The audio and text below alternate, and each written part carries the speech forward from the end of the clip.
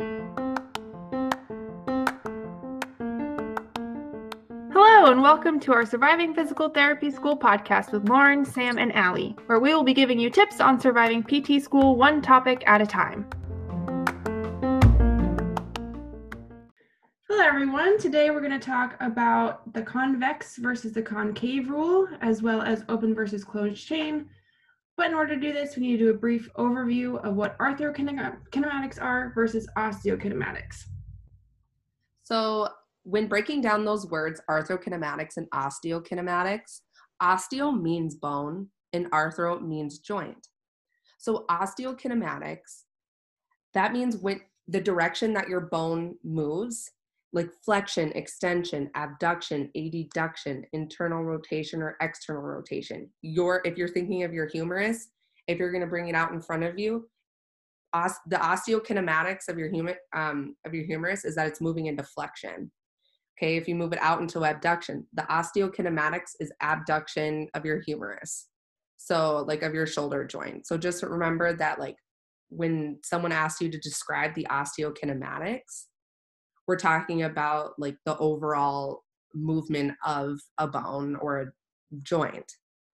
But then the arthrokinematics, that means joint, and it's the small movements that are happening within the joint that cause that overall movement. So you might be moving your shoulder into flexion, but within the joint, you're having rolling and sliding happening within that as well. So when some people or your professors ask you, what is arthrokinematics, or describe the arthrokinematics, this is where the concave versus convex rule really takes into effect. So if you were to, for example, a professor were to be like, describe the arthrokinematics of this joint, and they have flexion, extension, abduction, rolling and sliding in opposite directions, rolling and sliding in the same direction, you could right away take away, because it's talking about the arthrokinematics, you could right away take away the flexion, extension, abduction, and know that it's talking about the concave versus convex rule. So Lauren's going to describe to you about that. All right, so the convex concave rule, first thing you need to think about is differentiating the two. So these words are describing the shape of the bone. So convex is a rounded part. So I think of like a hill, or this is actually like the head of the humerus is a convex joint, or a convex bone, excuse me. And then the concave part of your shoulder is going to be your glenoid fossa. So that's the hollow part, or a bowl. If you know what a mortar looks like to crush up your spices, that's kind of what we're looking at. So that bowl part is the concave, where the convex is the actual thing that you use in your hand to crush the spices. So how I'm going to explain it, and what worked best for me, because you always have your hands on you, is to make a C shape with one hand and then a fist with the other. So your C shape is your concave and your fist is your convex. So if those go together, then you have your joint space, right? So pretending it's your shoulder, your hip, whichever joint you're kind of working with. So now we have to think of the movement. So Allie said flexion, extension. So if you're thinking about that, if you are moving your shoulder, that means that the head of the humerus is moving. So that is your convex moving on your concave. So if you have your hands together and you move your fist without breaking your wrists, move your elbow up towards the sky, you can see that if you had an arrow on the top of your fist, it moves down. When Lauren talks about how her elbow is moving towards the sky, the direction that elbow is moving is actually the direction of the rolling. So when she moves her elbow up, the rolling is rolling up as well. It's rolling superiorly. The rolling direction always follows the motion or the direction the bone is going. So this is because that roll and slide goes in an opposite direction. Okay, so moving that up will actually move that joint surface down. Convex on concave, opposite. So then if you have a different movement, so you're going concave on convex, which we can see in the knee, so that's basically you're moving your tibia on your femur. So if you're sitting and you kick out your leg, that's your tibia on femur moving. So your concave part of that joint is moving. So now if you keep your fist arm straight and stable, and then you move the C shape, you can see that they're both going in the same direction. So that arrow is going to move up at the same time the elbow is moving up. So that rule, concave on convex, moves in the same direction. So you're probably wondering, why do I care? Why is this important? But when you work probably in some of your ortho classes or your kinesiology classes, you're going to start to talk about mobilizations and manipulations. So basically your mobilizations, you're trying to get more range of motion in a desired range. So say your patient has a hard time extending their hip. You need to know which way you're going to mobilize. So basically putting a force on that joint to help gain that motion that you're looking for. So what helped me was knowing if it slides, it glides. So you have your roll and slide. So I already told you that the concave on convex moves in the same direction. So your slide is going one way and your roll is going opposite way. And then, so that's how you can kind of figure out which way you're going to need to force that joint. So remember, slides, it glides. So sliding, that's the direction that you're going to push that joint. This topic, we're going to talk about open versus closed chain movement. This was really confusing to me, and I know a bunch of other people in my class when we first talked about it. So we're going to talk about closed chain movement first. This is where your distal end is fixed to the ground.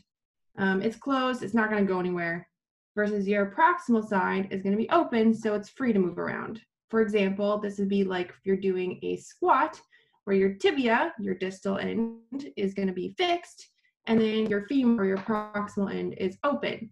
And in this case, with what Lauren was talking about, we're talking about opposite direction of roll and slide. You have a convex femur moving on a concave tibia.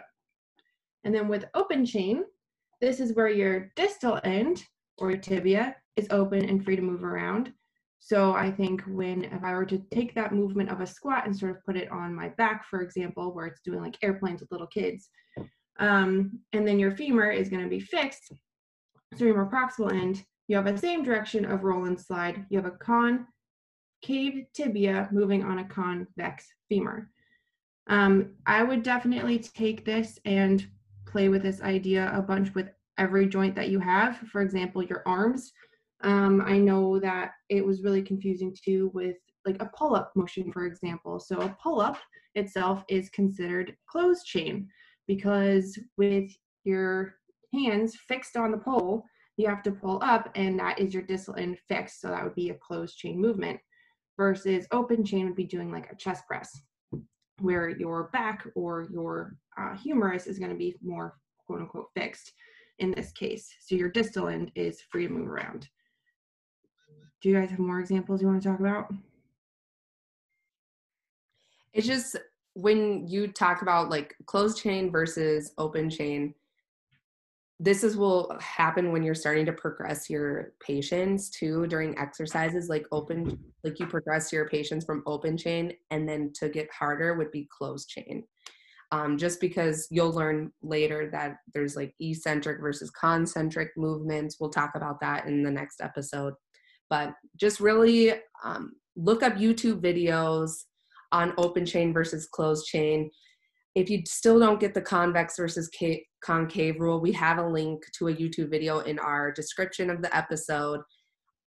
This is just a kind of an overview, really use your resources. But these are hard concepts to get. You're not the only one. It was hard for me, and that's why we're doing this. So visualizations are definitely great. I think videos were really helpful for me to get a better understanding of all of these topics, because you can easily see with arrows somebody pointing out like this is sliding in this direction, this is rolling in this direction, this is fixed, this is moving. So definitely use those videos. I think that'll be the most helpful. And then also do them yourself. Right. Do the squats, do those, press ups, pull ups, whatever, just to get a better understanding of how your body is moving. Now let's apply this to the hip. We are going to do an open chain reaction where a distal is moving on the proximal. So you're standing here and you're going to flex your hip, just one leg. So your femur, the distal portion, is a convex moving on a concave acetabulum. Because you know that the rolling follows the direction on which the motion that you're doing, your femur is moving anteriorly. And because you know this is a convex moving on a concave, and the rule states that that means the roll and slide happen in opposite direction, the rolling happens anteriorly while the slide is happening posteriorly. Now let's do this in a closed chain motion. If you were just to flex your trunk, this will be a closed chain reaction. Your femur is fixed, but your trunk is the one that is moving. So now you have your concave acetabulum moving on your convex femur.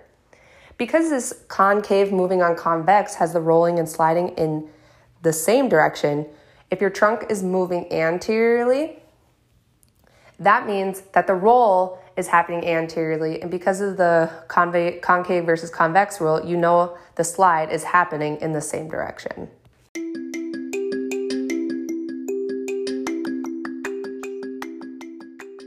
All right, everyone, thanks for tuning in this week. Next week, we're going to talk about the types of muscle action movements, aka eccentric, concentric movements. I hope you have a great day.